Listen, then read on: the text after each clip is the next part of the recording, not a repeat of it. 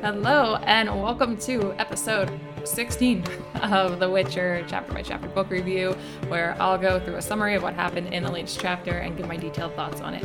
Today, I'll be discussing chapter 3 from book 3, Blood of Elves.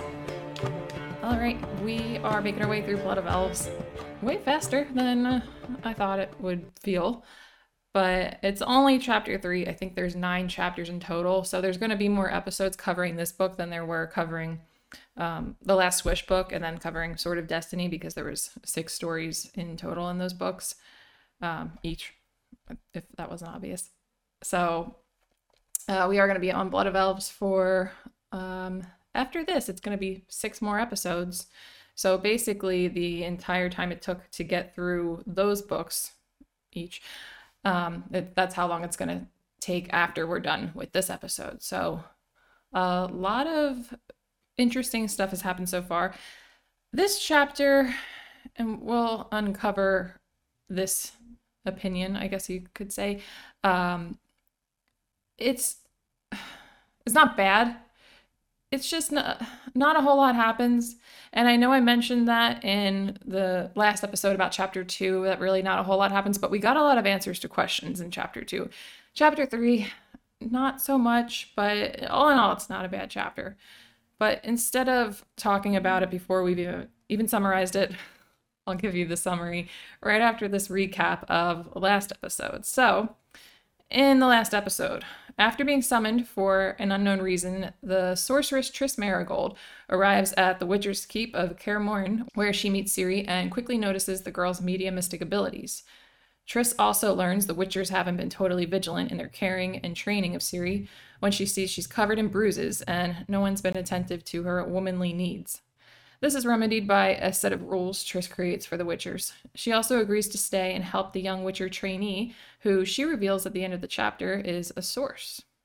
We didn't know what that meant at the end of last chapter, so let's see if we figure out more on the definition of that in chapter 3. So, to summarize chapter 3, we continue where we left off in Kaer Morhen with the Witchers and Triss discussing Ciri. They admit that their apprehension for being completely honest with Triss came from their fear that she'd be obligated to tell the chapter of wizards about Ciri and her powers. Triss confirms that their fears were unfounded, as even though she has a reputation for strong loyalty to the chapter, she wouldn't betray the Witcher's trust. After she gives them her word, they start to tell her about Ciri's prophetic incidents they've experienced. Before doing so, Lambert gives Triss a glass of white seagull, which is described as a mild remedy for pleasant dreams. They disclose that on Ciri's first night in the castle, she drank some by accident and had one of her incidents, but did not make out any actual words. The same thing happened the second time they witnessed her in the state, but on the third time, she prophesied Geralt and Cohen's deaths. When Ciri approaches the group, Triss gives her the rest of her white seagull drink and uses a magical amulet to enter a trance with Ciri so she can try to figure out where and who Ciri is transmitting from. Triss essentially enters another space where she herself is a seagull flying above the sea. She hears Ciri crying out for her and suddenly finds herself and Ciri at the battle she took place in on Sodden Hill. Then she and Ciri are at the edge of a bottomless chasm where a downward staircase appears. The person who's been communicating through her starts to talk to Triss. She tries using most of her energy to magically force the person to reveal themselves, but it doesn't work.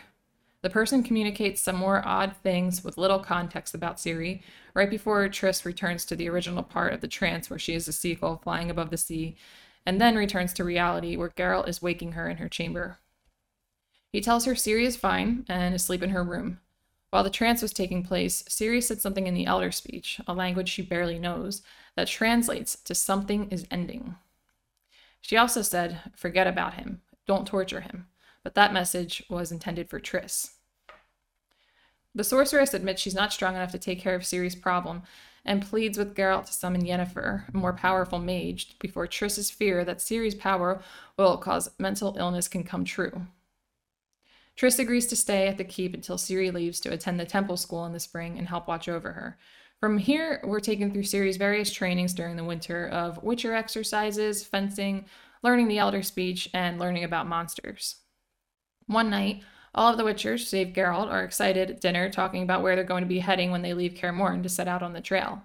This leads to a heated argument between them and Triss about whether or not they should use their exceptional physical capabilities not just to defend widows and orphans who became so from war, or if they should try to prevent wars from transpiring in the first place.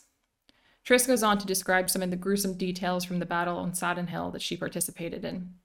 Then, Ciri chimes in to tell Triss if it comes to another battle against Nilfgaard, she would stand with Triss because she wants revenge on the Nilfgaardian soldier she still has nightmares about. This triggers Geralt, who scolds her for not understanding that she's learning everything they're teaching her so that she can protect and defend others, not for her own personal hate and revenge. Ciri's upset by Geralt's response and runs away. Geralt and Triss find her outside with her sword, standing on a wall, still upset. When a loose brick slips beneath her foot, she falls from the wall, but at the very last second is caught by Geralt. They feel the warm breeze coming from the lower valley and agree it's time they left to take Ciri to a lander.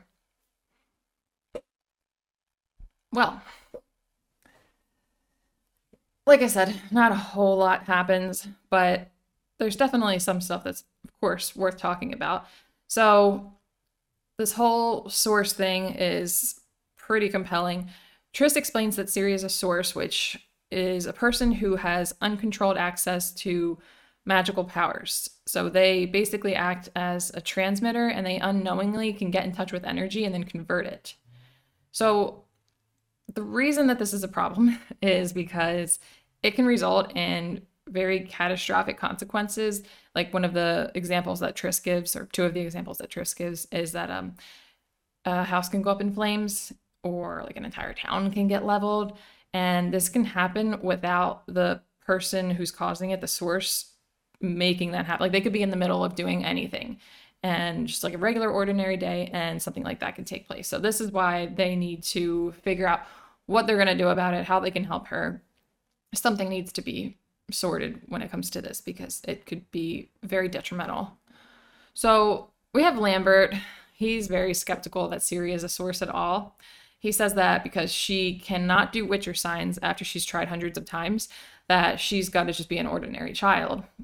And the one weird thing about this, and I might just be being a little bit too pedantic, but I was under the impression, or at least when this was brought up, I kind of figured like, well, don't Witchers gain access to their signs after they go through the mutations, after they go through the Trial of Grasses, which Ciri hasn't done? So if that's the case, then obviously she's not going to be able to do Witcher signs. But maybe he's also just thinking that because they know that there is some magical power that she has access to. So maybe he's thinking like, oh, well, she's got this magical power, but she can't even do a sign. So whatever she's got is very minimal, and it's not really worth worrying about.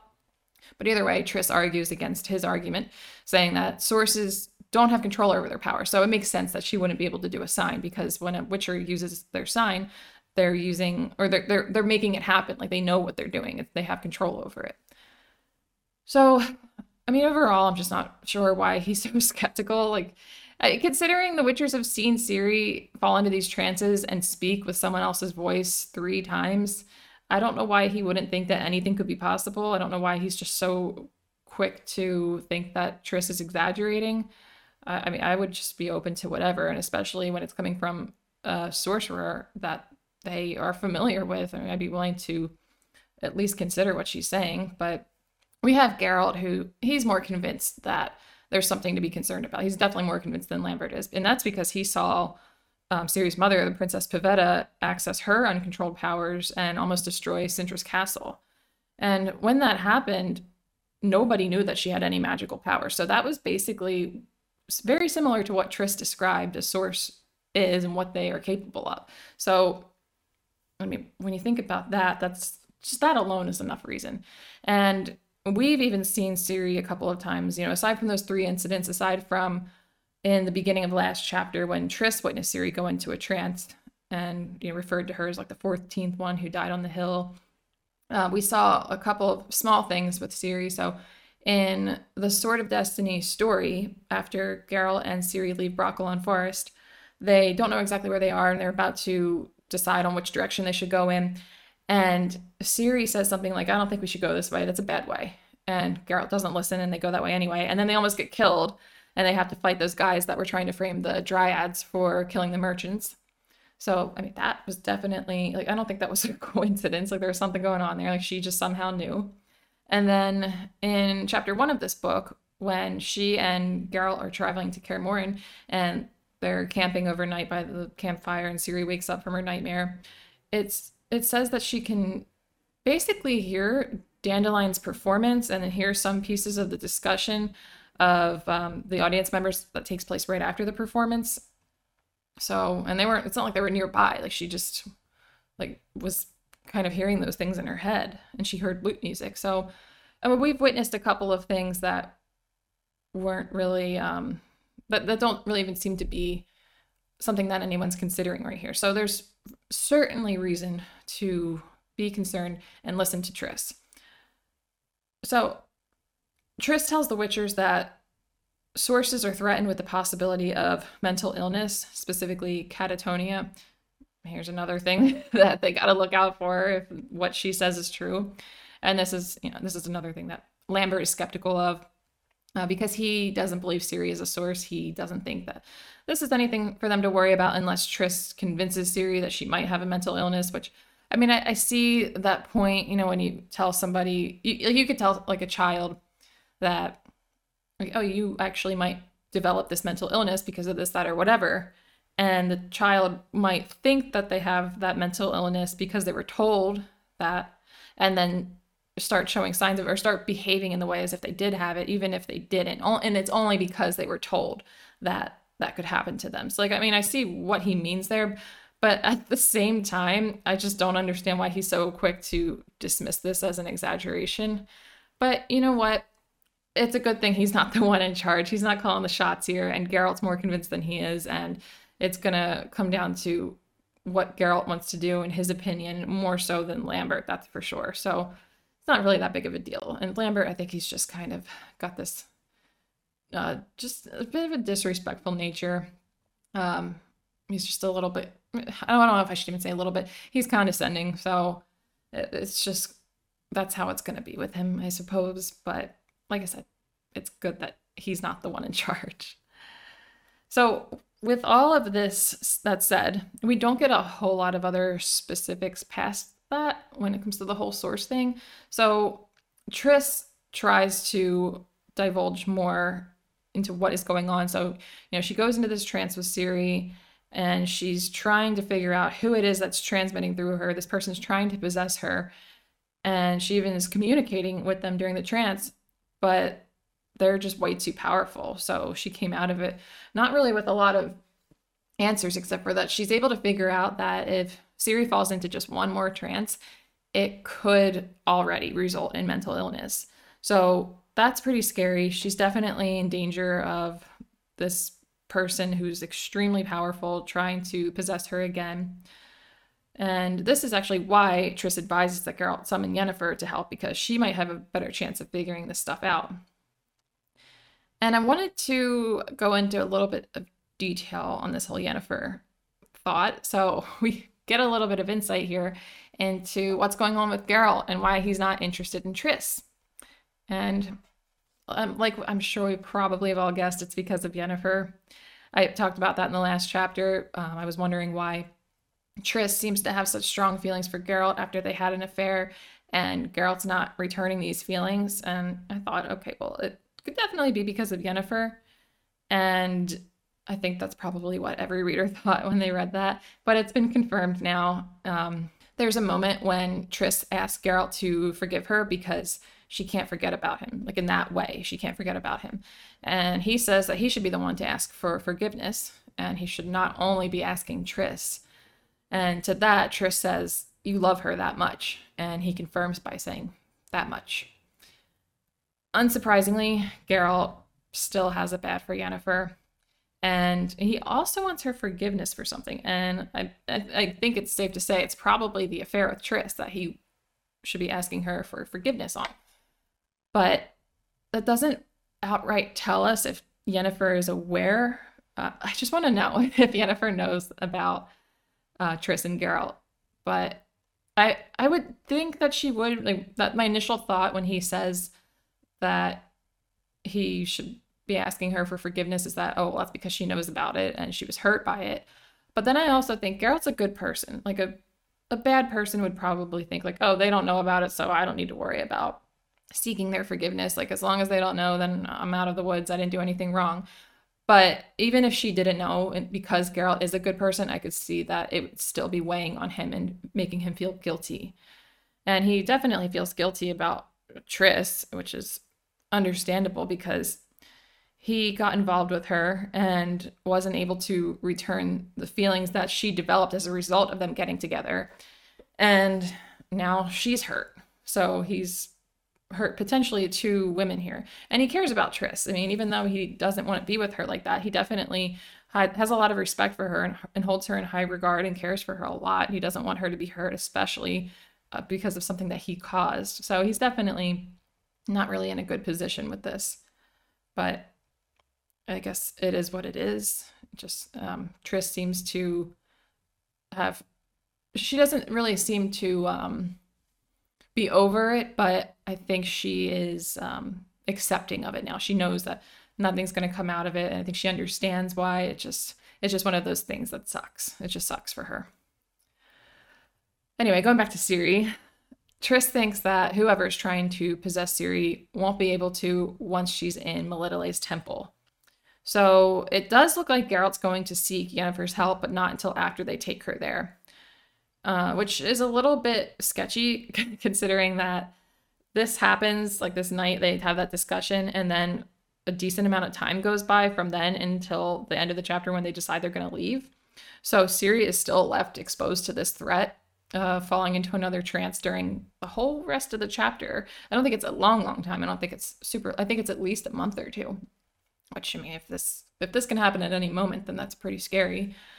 So while she's still training in Kaer Morhen, nothing does happen. Like we're lucky that she ends up being fine the whole time. And they stick around there, and she's going through all these different, fencing trainings, and she's learning about the monsters. Her and Vesemir are talking about ghouls, and Triss is teaching her the elder speech, and she's fine during that whole time, but I thought it was a little bit risky.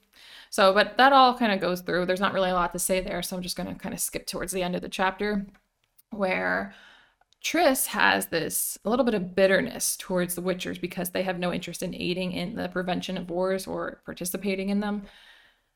And on the one hand, I think she's being kind of unreasonable because she knows that the Witcher's code, I would assume she knows, at least considering she knows them. She knows all of them, except for Cohen. She didn't know Cohen before, but she knew all of them. She had an affair with one of them. She's definitely got to be familiar with the Witcher's code and how that code tells them to remain neutral. They're meant to just kill monsters, collect the reward, and then go on to kill more monsters. But on the other hand, I do see where she's coming from with this argument. So since she and other sorcerers were enlisted to fight in the previous war, I can see how she might think that the Witchers could do it too, and they could be very useful since they can use a little bit of magic, and they're also just so physically superior to the average soldier. And plus, as someone who was recently a first-hand witness to the horrors of war, who was a participant in a battle, I can understand why she'd want more assistance with preventing these horrors from happening in the first place. So, all in all, I think that her logic definitely makes sense, but I don't think that they really deserve the resentment for choosing to continue doing things the way that they've always known. Although, I guess she's not completely upset by their decision not to participate, but I think a lot of it comes down to their general attitude towards it. The word frivolous was thrown around a couple of times in the chapter, which, I don't know. I mean, it's like I get both of their sides.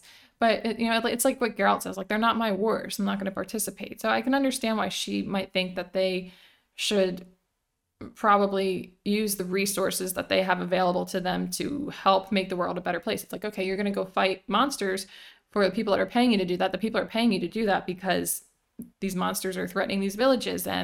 But there's most likely going to be monsters around because there was recently a war, or the people can't defend themselves against these monsters without the help of a Witcher. But if you were to help with, making it so that these wars don't happen or help defend people during the wars, then you wouldn't really have as much of a task to do afterwards. But I mean, are they going to get paid for that?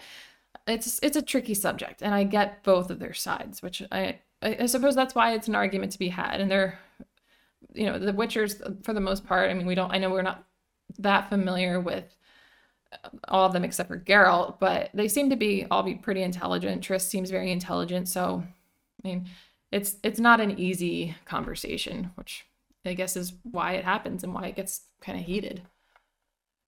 So part of this discussion, we end up getting a lot of the disturbing details about the battle in Sodden Hill. So we learn a little bit about the injuries and deaths people suffered and how horrific they were. So we find out that Yennefer lost her vision, and she actually says something about this in chapter 1, but she kind of just slides over it. It's just a brief thing. She says something like, "For a while, I didn't see anyone," and that's pretty awful. But at least her vision was restored. I mean, we know that because Triss just outright says it, and she was definitely, obviously not blind when we saw her in chapter 1. Triss lost her hair in this battle, so her beautiful hair has been mentioned a couple of times now, and it seems to be kind of like her trademark, and it got totally burned off. So, I mean, like Yen's vision, it was completely magically restored, so she's not still walking around bald, but she did also suffer a lot of what seemed to be very severe injuries. So there was a point where she was on the ground in a pool of her own blood. And she also says that she'll never wear a plunging neckline again. And I'm not sure if that's because the scar wasn't completely removed because the wound was so bad, or if she's keeping the scar there as a reminder of what happened. Or maybe the scar was removed, but the wound was so bad that just wearing a plunging neckline reminds her of what happened, and it kind of haunts her and, might just trigger some of those unpleasant memories. But yeah, it sounds really awful. And I'm not even going to bother going into detail about the other memories from that battle that she brings up about the deaths of some of her friends. If you're not reading along, you can go check that part out. I don't want to talk about that too much. It's just really disturbing.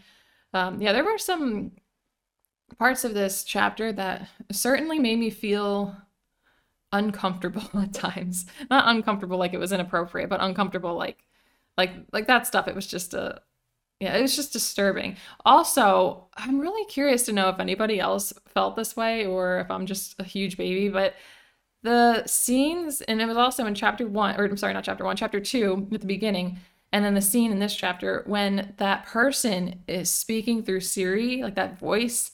And I know you're reading it, but it's just it's described in a way that's so spooky. I read this one of like several of my read-throughs of this chapter, end of chapter 2, were at nighttime, and I got so scared. I'm like sitting in my apartment and it's totally quiet, and I just could I felt like I was actually there witnessing it, and I'm like, oh, I was so scared.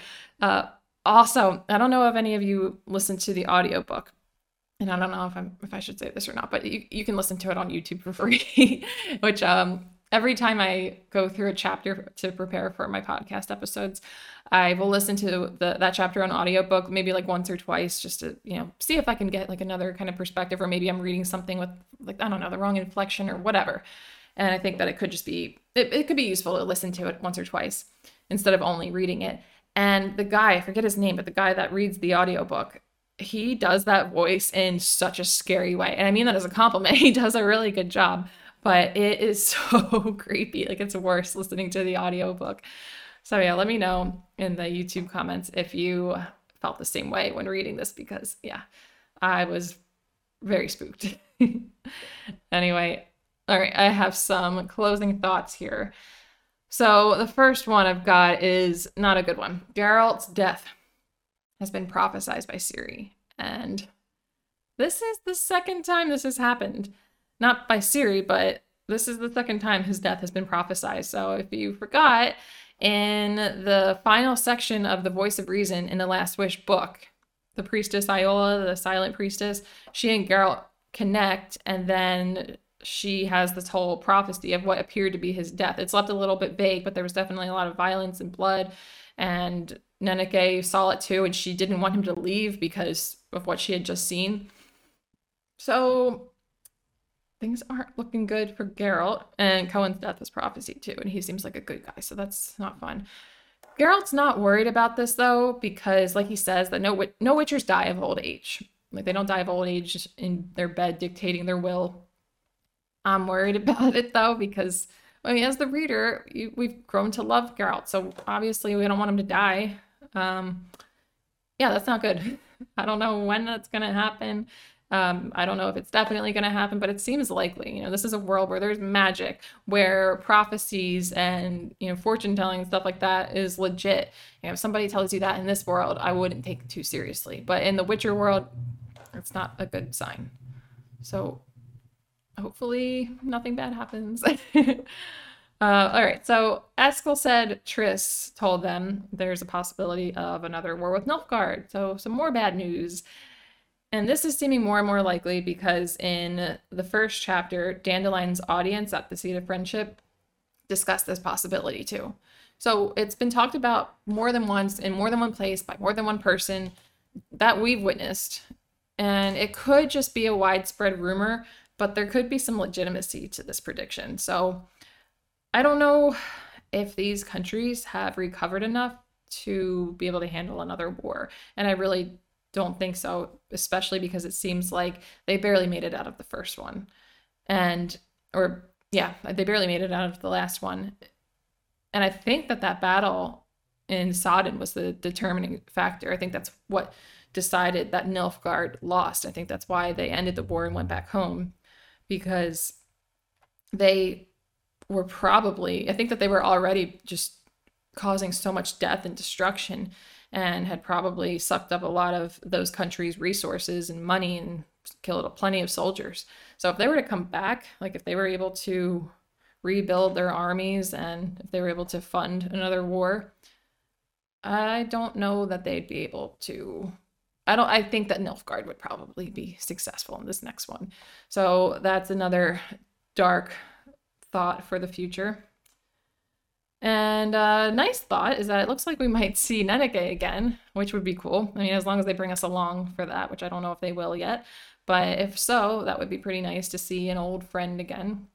So we haven't seen her. It's been a whole book since we've last seen her. And also, Yennefer and Ciri, it looks like they're likely to meet soon. And that would be pretty cool because it's always really neat when you've got two characters that you like who've never met each other come together and meet and develop a relationship. So that would be pretty interesting to see. Hopefully, if that does happen, Yen can get to the bottom of this person trying to possess Ciri and put a stop to it before Ciri is harmed. I mean, it sounds like she's got a lot on her plate if she is going to help them and if she is trying to figure out what's going on with that Nilfgaardian mage that was torturing Dandelion. So I do wonder what Geralt and Triss are going to do after they take Ciri to this school. I doubt they're going to stay and hang out at the temple with Ciri. I imagine that this is like a kind of boarding school setup. You know, they drop her off, okay, have a good semester and we'll see you for the summer. I don't know how it works. But yeah, I don't think that they're going to stay around. And I also don't know that Geralt should really stick around there too long because he should not be spotted in that area after what happened the last time he was there. They were not happy with him being in that location. So, maybe he'll stick around long enough to see Yen. It would be pretty cool to see a reunion between those two. Maybe it would actually be a bad thing, especially if she does know about the whole Triss thing. But she should at least give him an update, though, on the incident with Dandelion and the Nilfgaardian mage. I don't know what Geralt could do about it, but he should definitely be informed that somebody is torturing his friend to get information about his child's prize because... well, I don't need to explain why. You get it. That's just really bad, and Geralt should certainly be aware of that. But on the other hand, while Ciri's at the school, it might be a good time for Geralt to take on some Witcher contracts and make a little bit of money. Doesn't seem like he's done a whole lot of that recently. So, I mean, when I say recently, I mean prior to taking Ciri to the castle. Because I think when they're at Kaer Morhen, they're wintering. They're not taking on any contracts at all. So their funds are not really increasing during that time. Well, that is all I have for you. So, just to let you know, in case you didn't, these episodes are available on YouTube with video and Spotify and Apple Podcasts with just the audio. Thank you so much for joining, and I will catch you all in the next episode. Goodbye.